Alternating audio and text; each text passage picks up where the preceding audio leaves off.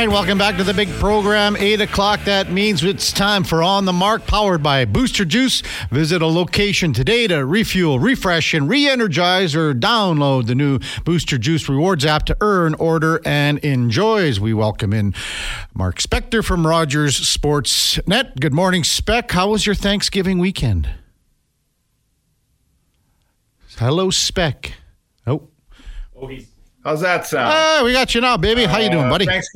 Thanksgiving was great. Had a big turkey dinner yesterday with some family, and it was an awesome day. Beautiful weekend out in the nature. Yeah, couldn't be better, man. The weather here, it's like we're getting treated, so let's enjoy it. So you do the turkey on Monday? Is that how you kind of do it, or just the way it worked out? Well, it's a long story. Our kids are spread out all over the place, so we couldn't put them all around the same table. And then we took an invitation. Our son married a young lady who's got a giant family, so they took us in on Monday, and that's when they do their thing. So we went and had a turkey dinner, 2 turkeys, a ham. It was like 20 people or more, lots of little kids running around. It was a ton of fun. Beautiful day.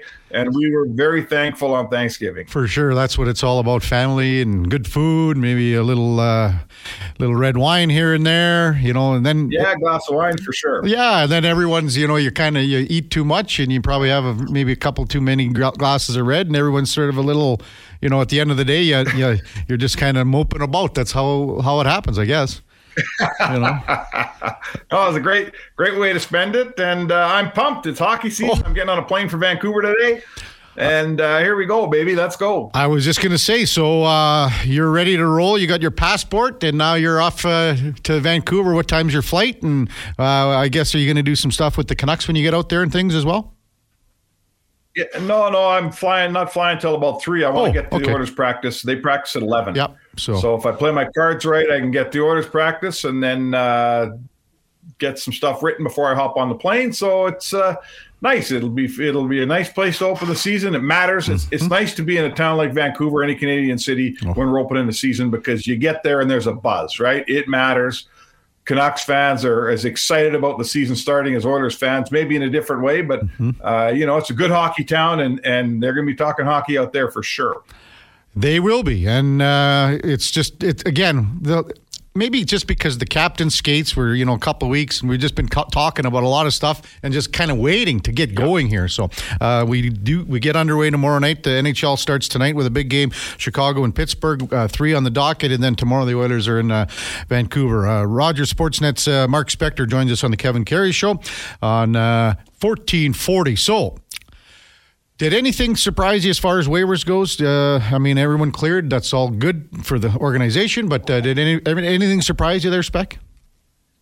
Well, the cap, one of the ancillary things that we probably didn't talk enough about, in the media and on our show and things. When you're this tight to the cap as the Oilers are, an injury like Niemelainen that forces you to keep that player on the payroll because he's injured, you can't send him down. Yeah. That almost cost them a guy like Lavoie. They had to expose him. And if it wasn't Lavoie, they would have to expose someone else. Whereas I think we pretty much all agree that exposing Niemelainen to waivers, no one would have worried about losing him. So, there was some criticism at first, and then I think most of the Oilers fans who kind of look into things figured it out pretty quick. They didn't have much choice here. The choice would have been, do you expose Ryan or do you expose Janmark, let's say, instead of Lavoie? And the Oilers took the gamble on Lavoie, and he made it through. So lucky them, good for them. They made the right decision, I guess, huh? I would think so. And everything, I honestly thought, we've talked about it. You were sort of on the fence with Lavoie getting claimed. I thought he was going to get claimed by Montreal. I just, being the French Canadian kid, good contract, things like that. But it's a bonus for the organization to keep him here now. He's still got lots of seasoning, lots of work to do down in the minors. But, what about the fact of just on defense? Are you any concern that Matthias Ekholm hasn't played any games, just kind of getting up and running? Are you does that bother you at all? Any worry there, or just an old veteran kind of getting ready to go as the season starts? It's not ideal that he hasn't played an exhibition game, preseason game, but I'm not in any way worried about that. Kulak's coming off an injury too, but it sounds like he's feeling a lot better. They both skated yesterday, full participants in practice. I assume they both will be today. That would be bad news if one of them wasn't. So, you know what? They're both veteran guys. Could they use a game? Sure, they could use a game. Is it going to make a huge difference? I don't think it's not that big a deal. Listen, you got to be happy that neither guy is injured to an extent that he can't play. As long as they're playing, I'm fine with it. I'd be a lot more concerned about the Oilers' defense if the season started and Ekholm and Kulak were both on the shelf and not coming off. Does that level of concern worry you at all with Ryan McLeod again, just kind of easing himself into action here? Well, there you go, right? I want to question, I think it's fair to question here maybe a few things, like 8 preseason games. Guys are getting injured. Do we need 8 preseason games? I see a bunch of teams only played 6. So that's one thing. Do we really need 8 preseason games as we watch the Oilers go into their season with 3 guys already dinged up? Do we need, the captain skates start early and they're basically presided over by Oilers coaches? I know they're not supposed to, and the PA says, oh, no, it's only the players. Well, it's not only the players, right? It's everybody. So do we really need captain skates that start over a month ago from today? I think they started on the 6th. Yeah.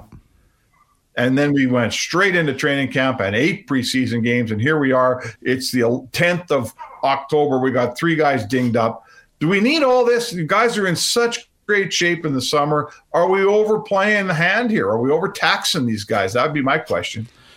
Well, we've talked about it again because it's funny. We've been talking about it for the 2-3 plus weeks, right? Because that's what we got nothing else to do but talk about it. The fact that they've been starting so early, right? So we're getting tired of talking about it. So what do you make of the goaltending situation heading into tomorrow night?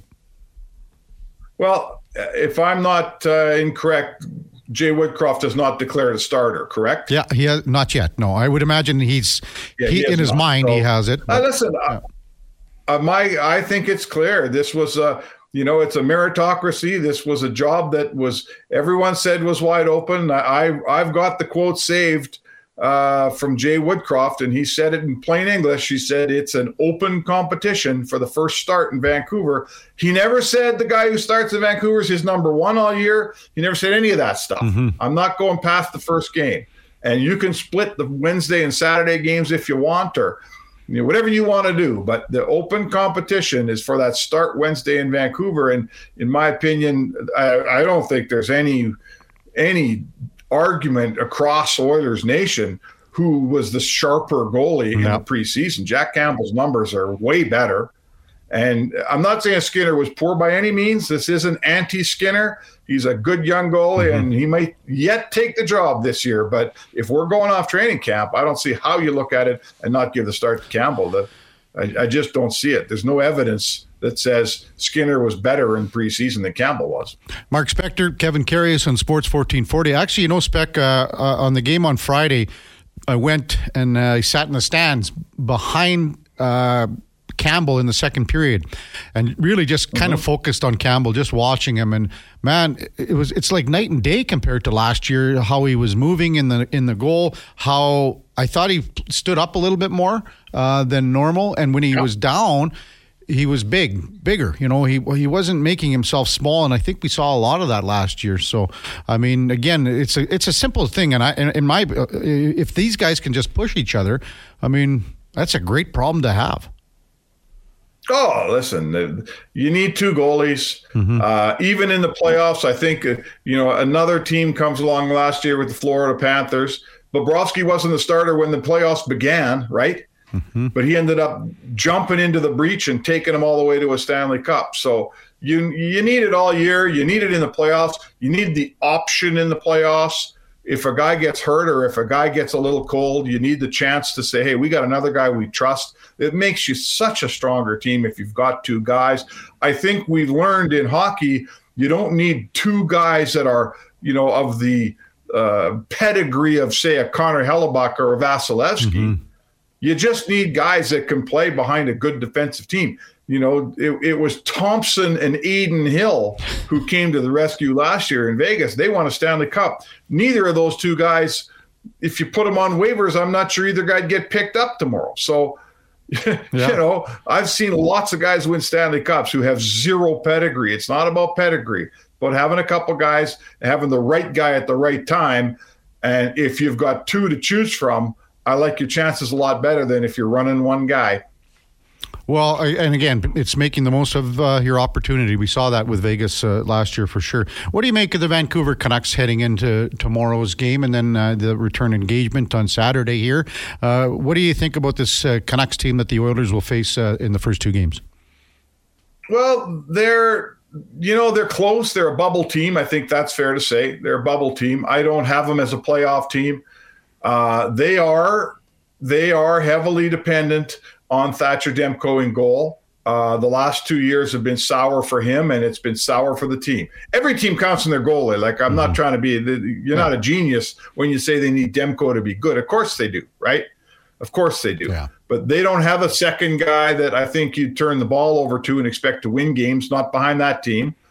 Demko blew out his groin, I believe it was, last year. And he's supposed to be back and supposed to be healthy. But the team, I'm going to say to you, Kev, like, you look at the Oilers, they're a really good team. Yeah. They'll win games with average goaltending if that's what they get because they're good enough. Vancouver isn't, right? Vancouver's not good enough. I think they're too small. Like, they got a couple guys with size, sure, but most of their best players are small players. I think they're looking. I'm not big on their defense, and I think it's pretty much a fact here that, of course, they got Quinn Hughes, who might win a Norris Trophy this year, but I don't think they have a partner for him. I don't think they have a guy that can play, that can go 25 minutes next to Quinn Hughes. I'm not sure how that's supposed to work. So, that's an issue for sure. I don't know about their depth forwards. Do they have enough there? And do they fulfill certain roles? Or are they just a bunch of guys that are filling out a lineup that really, in their wildest dreams, they're top six players, but they're not, so we're going to shove them on the bottom six? When I say that, Kev, I'm saying I'm looking at the Oilers. Their bottom six guys are bottom six guys. Like Ryan, he's a solid fourth liner. Janmark, he's a solid fourth liner, right? Holloway's on his way up. McLeod's turned into a nice third-line center. Fogle, he's a third-line guy all day long. He knows what his role is. That's what he is. He's not a guy who wants to be on the first line all the time. He's a depth forward, and that's what's going to make Edmonton better, and I think that's where Vancouver might suffer a little bit. Do you like what about Elias Pettersson? Some people are saying this guy could get 50. I don't know. I mean, he's a wonderful player. He's got a great shot. Can he get 50 goals? Can he be the guy that that maybe pushes this team over the hump and gets them into a playoff position? Well, he's going to help because he's a fantastic talent. Like, he's just such a good player. He's got a wrist shot that's just a cannon. Can he get 50?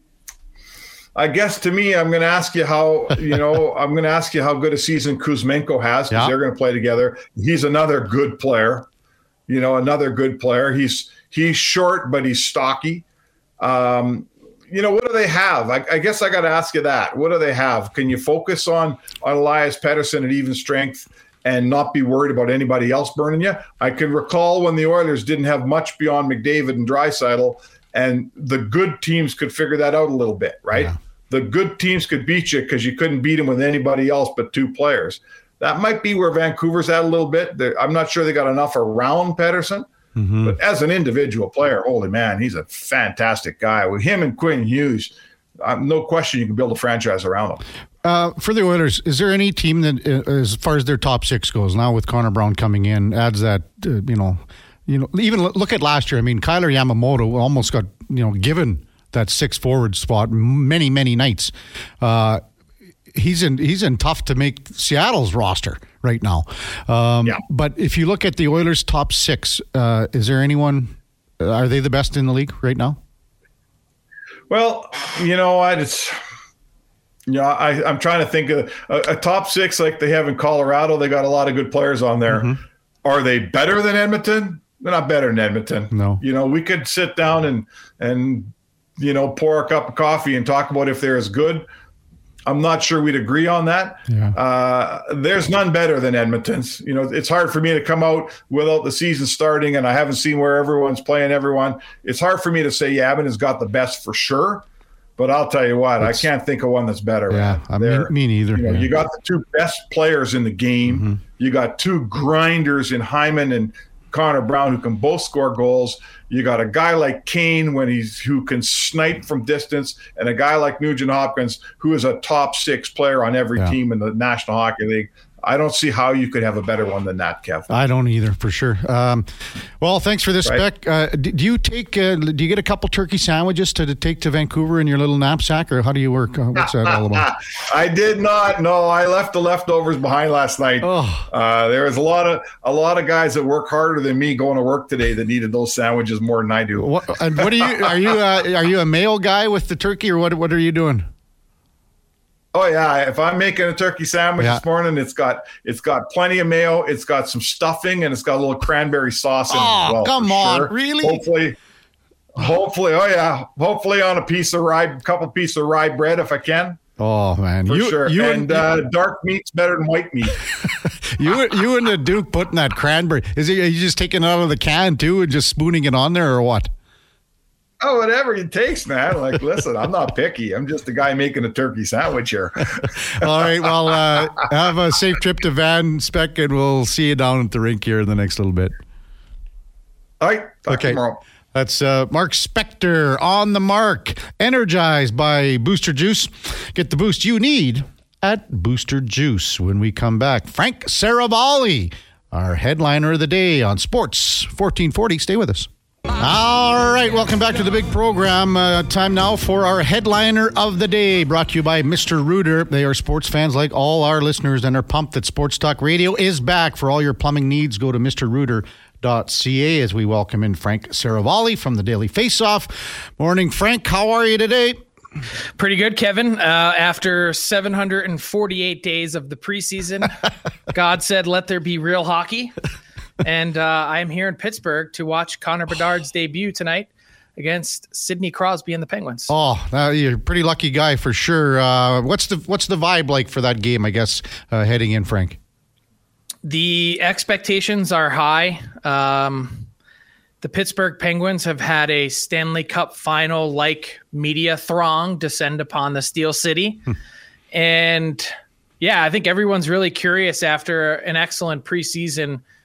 How does Connor Bedard fare in his first game? And there's a lot of interesting parallels, of course, connecting the dots. Sidney Crosby, 2005 in the same exact position, all the expectations and weight on him. He played against a lot of guys that he idolized growing up, and now it's his turn to kind of feel that same thing for Connor Bedard. Frank, I remember when Sidney Crosby came here for his first game against the Oilers, and they had a media availability at the Hotel McDonald. But they brought him out, and here he was, just 18 years old. There are so many parallels to what we're going to see, I guess, moving forward with Connor Bedard. How do you think this kind of plays out starting off tonight with this young phenom sensation? So I hate to pile on with the expectations, but I just published my 32 bold predictions for the season on dailyfaceoff.com this morning. And the first one is Connor Bedard scores 100 points. People are saying, come on, that hasn't happened in forever. Well, yeah, not since Crosby. And, he can't do it as an 18-year-old on a bad team. Yeah, Crosby did it as an 18-year-old on a bad team. The Penguins had 58 points that year. They were dreadful, 29th in the league, and he didn't have the talent surrounding him that the Blackhawks have put around Connor Bedard. And so if you want an interesting Edmonton tie-in, well, you've got Taylor Hall on the wing of Connor Bedard, who not only has been a number one overall pick himself, but has also helped shepherd in another number one overall pick in Connor McDavid. So I think it's a big year for Bedard. I think he's, in a very short period of time, my bold prediction is that only Connor McDavid will stand ahead of him as the best player in the league. Wow, that's some heady stuff for sure. Frank Saravalli, our guest on the Kevin Karius Show on Sports 1440. What kind of synchronicity have you seen so far with Bedard and Hall together? Oh, I think there's this one clip that's been floating around. I think it was actually from a practice during training camp where Bedard scoops up the puck in his own end just at the top of the circle, and he throws this 100-foot pass that's in the air and drops on a dime, like dropping in a quarter in a Coke machine from 20 yards away. And it's just beautiful. Lands right on Hall's stick and he's in alone. I was talking to Blackhawks GM Kyle Davidson yesterday, and everyone knows about Connor Bedard's shot. They know about, now his skating. They're learning. It's pretty impressive.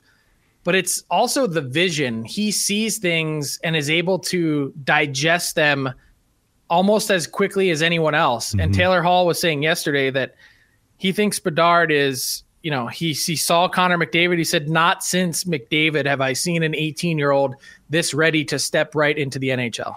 When you're talking about that play, you can almost see for like just that split millisecond, the expression of Hall going, did that just happen, right? You know what I mean? Like he made this play. And it's practice. Yes. He made this play, but then, then he carried on with the rest of it. So what else is the vision is there. Yeah. The physical maturation is there. I think line mates, Taylor Hall, Ryan Donato is probably going to be on that line to start. Mm-hmm. He's a guy that can finish.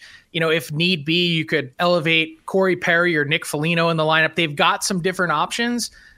Are the Blackhawks in for another lean year? The answer is yes, but this is the beginning of Bedard mania. Mm-hmm. This is the dawn of a new era for the Blackhawks after turning the page from Jonathan Taves and Patrick Kane and their 3 Stanley Cups. Yeah, for sure. Frank Saravalli is our guest on Sports 1440, our headliner of the day. Frank, you had a couple of posts on social media just regarding Columbus Blue Jackets. Can you kind of update our listeners what you're hearing down in CBJ?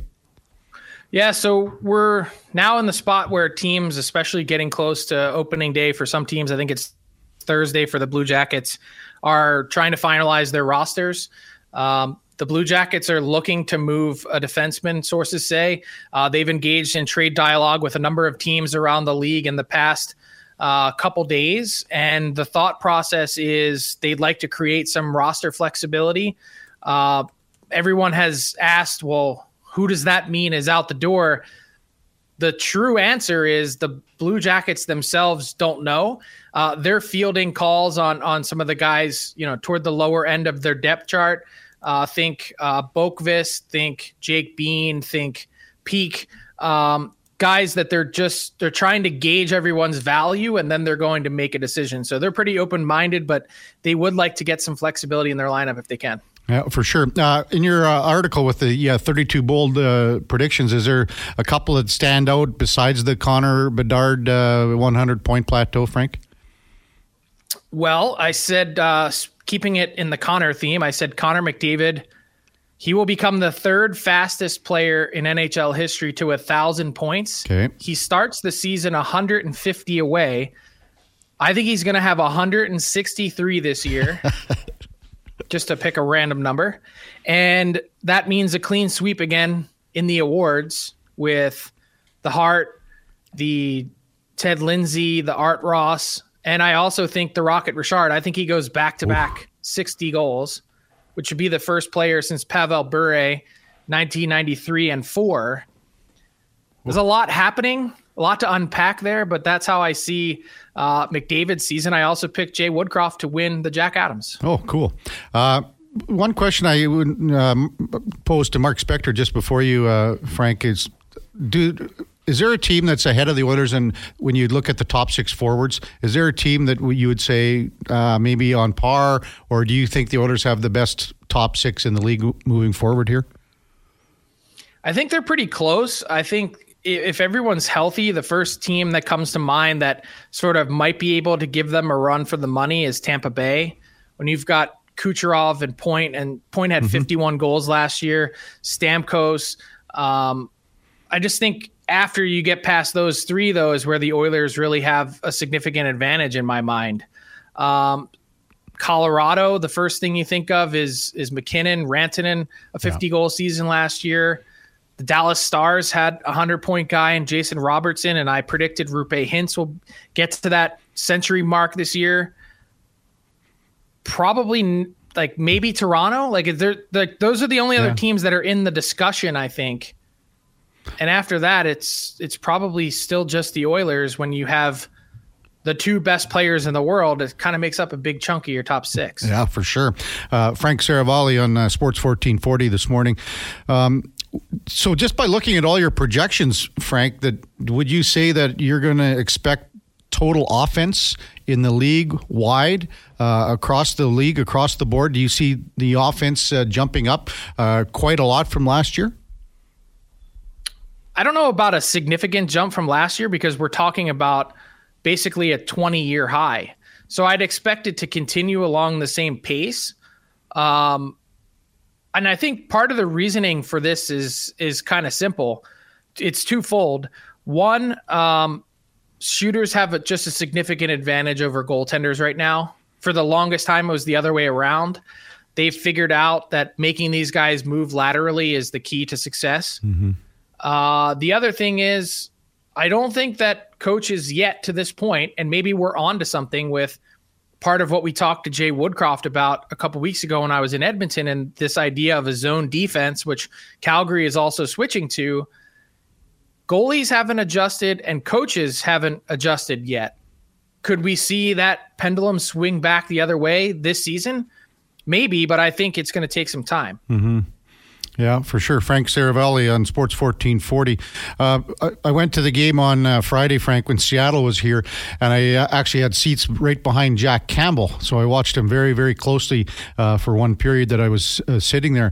What do you make of how he's played in the preseason, and where do you see him moving forward here as far as what the options that Jay Woodcroft has in goal between Skinner and Campbell? It's easy to say in the preseason, but he's looked confident. I think he's looked sharper. He's looked like he's moving more simply or with more fluidity. Mm-hmm. I think that's important. But I've said for a while now that I think the biggest thing with Jack Campbell is right between his ears. Mm-hmm. It's all mental. I don't think there's really anything technical that stands out for me as something. There was an equipment snafu that Mike McKenna at Daily Faceoff, our starting goalies analyst, was able to identify kind of early in December as something that needed to be fixed. It was, but he's a guy that's always been so hard on himself. He's been his biggest critic. You can tell his body language is different when he makes a mistake or lets in a goal. And if he can solve that part of it, which isn't easy to do, and a lot of times with a lot of guys, that's a big hang up between being an NHL goalie and being a junior goalie, or being a guy in the minors, is you've got to find a way to move past things. And if he can solve that, the Oilers have some incredible flexibility in net where they can keep everyone fresh. You know, Ken Holland mentioned something along the lines of a 45-35 split. I know that only gets us to 80, but that seems kind of ideal. And here's the best part is it's not contract dependent. It could be Stuart Skinner, but I also wouldn't be surprised to see Jack Campbell get the opening night start. Give him the ball, let him run with it, let him feel confident. And if he drops it, you know, you've got Skinner right there waiting. 3 games on the NHL docket today to kick things off. Nashville at Tampa Bay. You're in Pittsburgh for the Hawks and Penguins, and then Vegas and Seattle. Just a kind of an odd question, but the Nashville-Tampa Bay, is that a 3:30, well, I guess 5:30 Eastern start, 3:30 here? Kind of an earlier kind of game. Is there a reason for that? They're trying to stagger them out so that it's actually just a triple header, continuous hockey throughout the day.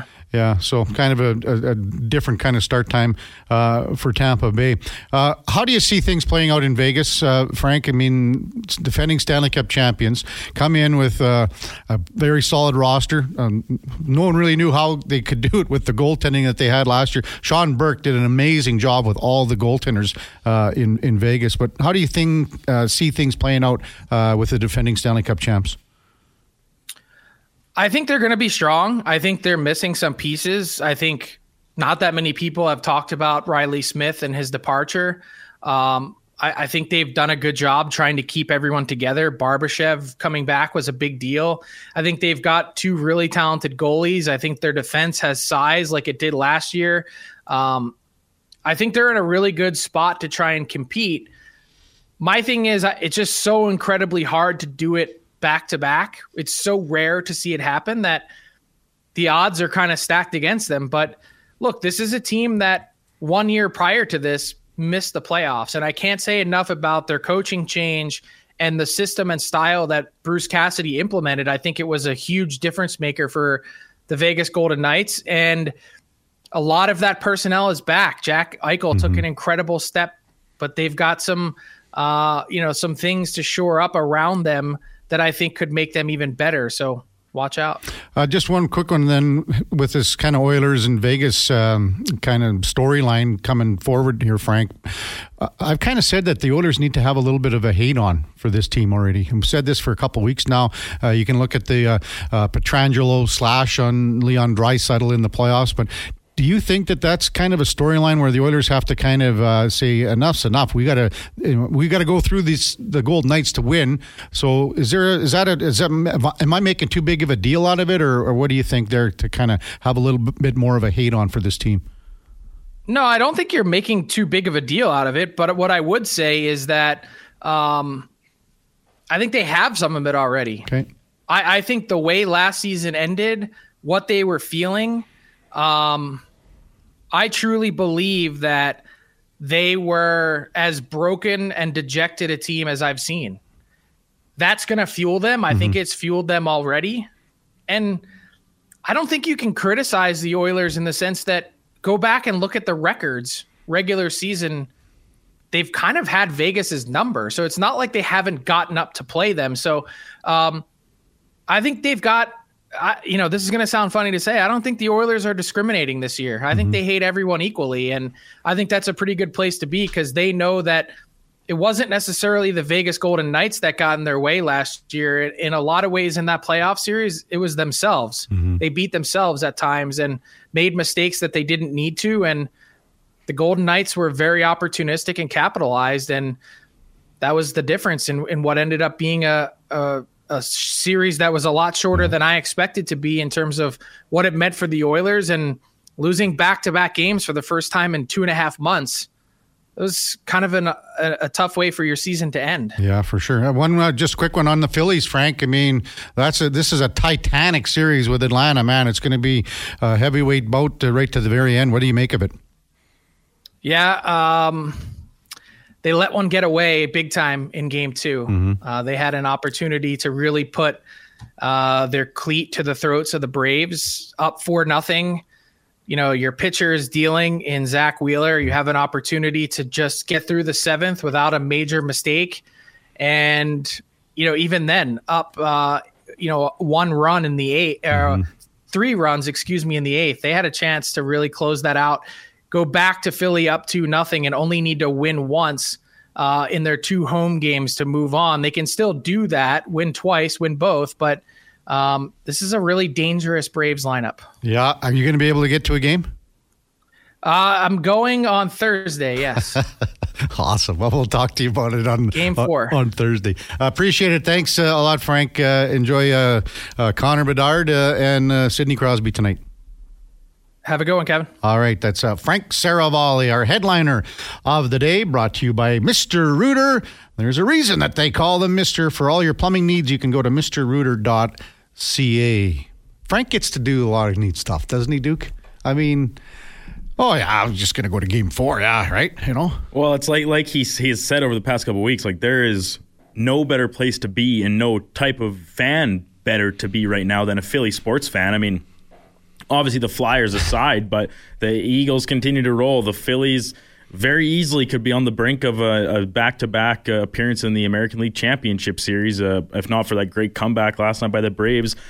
And then the 76ers, I mean, there's a little uncertainty around that with the James Harden situation, but Philly sports fans, Frank has said it, they're great. They're ruthless. Yes. People have their individual opinions of them. Whether you're maybe a Cowboys fan or a New England fan or something, you might differ on some of that. But, they're great, and the city's probably just a buzz right now. So yeah, I was lucky enough when I was doing Oiler games, filling in on color with Rod Phillips. I would zip into Philadelphia a couple of times. And I mean, the fans there are just bananas. I mean, you go out for like a Philly cheesesteak sandwich, And people are just like, I mean, there's a TV on everywhere, and it's always on, one of the. It's almost like Chicago in that sense. Back in the 90s, where the Hawks were on fire, the Bulls were obviously on fire. Same thing in Philadelphia. It's a neat sports town for sure. When we come back, we'll have a little open text time. A few texts coming into 1-833-401-1440. Victor says, tell Frank to cool it with the Bedard Kool-Aid, LOL. Well, I mean, he's going to be a good player. We all know that. So anyway, top of the hour, Grant Fuhrer, our co-host. He's getting ready for the big season debut for the Coachella Valley Firebirds coming up on Friday when they take on Bakersfield. So top of the hour, we'll check in with Grant, and he'll co-host the next 2 hours with us. So still a whole lot more to come on the Kevin Karius Show on Sports 1440. Stay with us. All right, welcome back to the big program, 8:43. Looking for a high today in the capital region of about 23 degrees. Man, what a weekend. Just unbelievable weather that we've had the last few days for sure. Text line 1-833-401-1440. The Hammer, usually he just texts us on Thursdays when Ladislav Schmid is here. Hammer says, Hughes, a Norris trophy, LOL. Laddie has a better chance this year. So the Hammer just coming at it with Laddie, and he's not even here to defend himself. Glenn says, top 5 forwards look great on the Oilers, saying 6, including Brown, ? Ask me again in 20 games. Unproven how he fits to me. Well, they've really shown some good chemistry so far with Connor McDavid and Connor Brown. So we will see exactly where things shake down from there. So Duke, what kind of caught your eye in Major League Baseball right now? I mean, Arizona up 2-0 on the Dodgers. They win it last night 4-2. They're kind of, they're manufacturing runs. They're getting guys over, like from second to third and scoring them from third with, they've sacrificed. They've got guys buying in, and their pitching's been good. I mean, Zach Gallen was good again. Their closer, Paul Sewald, coming over from the Seattle Mariners, has been very good. The Diamondbacks, are they for real? Duke, do you think they are? I don't know.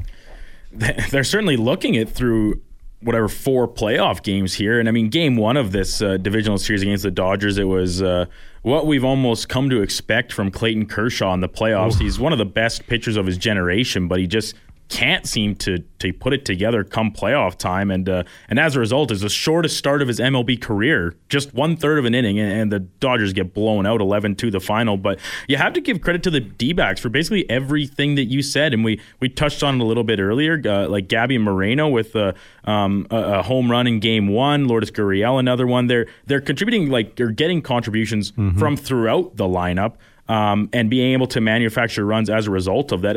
In that game 1, yes, they scored 11 runs off of a ton of hits, but of those, how many were home runs? They hit 4 home runs on 11 runs. That's not a crazy high amount. So they're doing it in a few different ways, and just getting after the Dodgers, who came on so strong in the back half of the season. They look like maybe the only team that could really slow down the Braves, but now they're on the brink. And the bullpen for Arizona, dynamite again yesterday.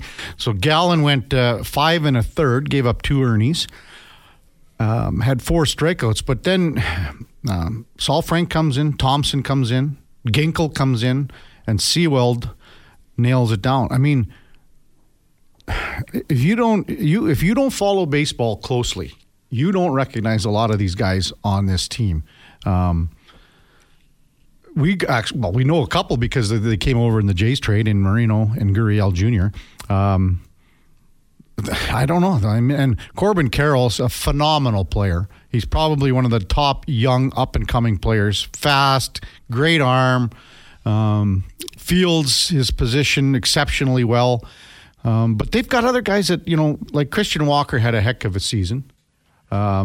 But other than that, you probably don't know a lot of these guys. Evan Longoria is a very old veteran kind of guy that had great years and contributed a lot to the San Francisco Giants and the success that the Giants had in the playoff.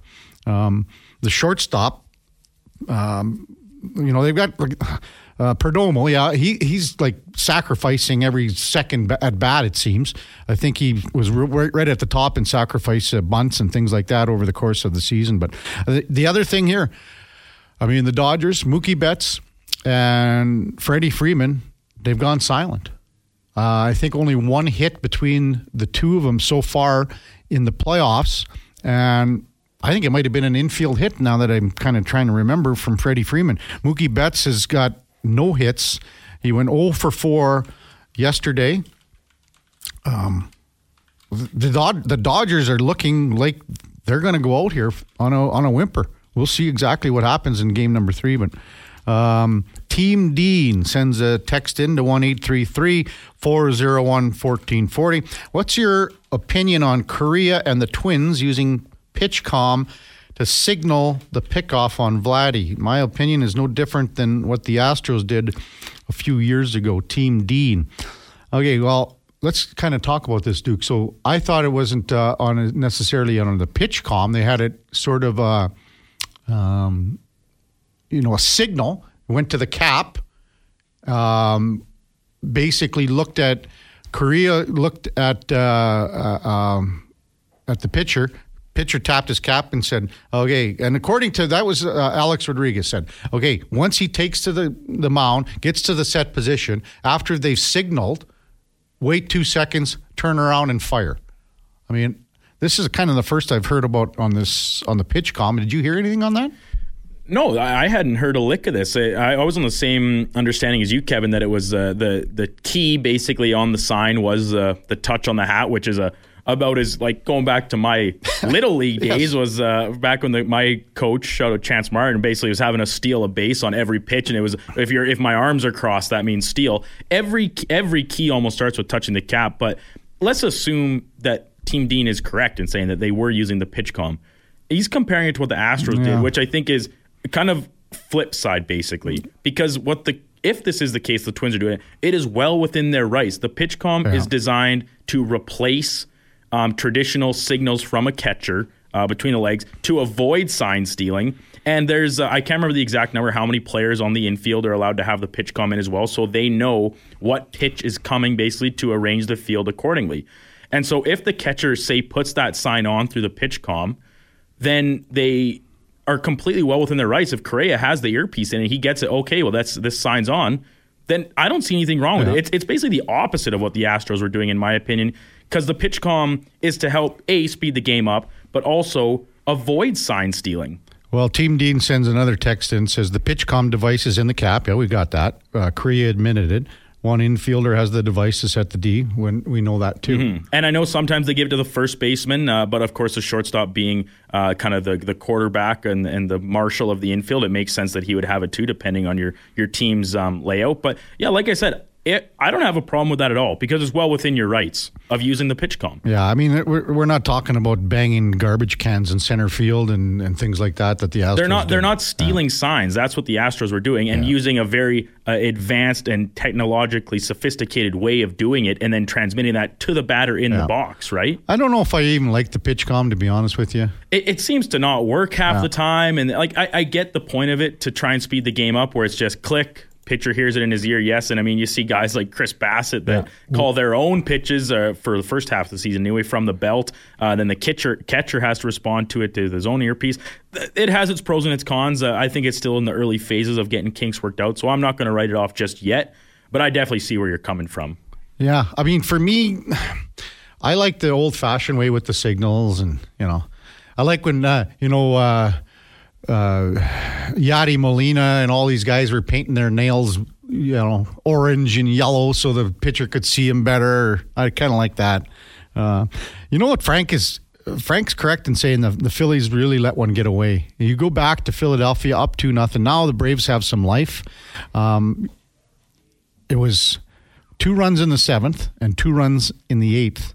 So it was 4-1 game in the 7th inning. And the Phillies had the opportunity to really put the screws to the Braves.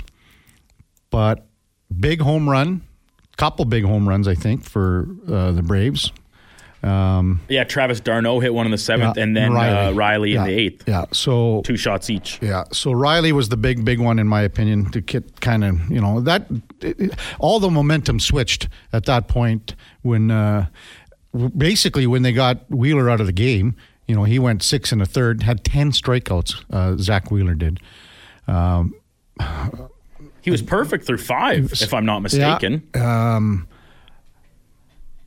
Minter came on and got the win for Atlanta, and Iglesias, again, bullpen did the job this time around for Atlanta.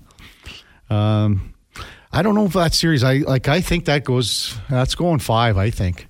The Dodgers won't go away quietly. Or, pardon me, the Braves. Yeah. And they showed that last night, right? And now they have to go into the bank in Philly, which is a hostile environment, but they're a World Series champion team. They know what it takes. So, yeah, they're not gonna go lay down just because they're on the road now. How about Kyle Schwarber? He's batting .235 in the playoffs. That's like about 50 points higher. It's 50 points higher than what he did in the regular season. What? Just the most bizarre stat line for a regular season you'll ever see. He is defying metrics, basically. What did he have? He had 40-some home runs? And he's batting like 150. Yeah. Like, it is. And leadoff.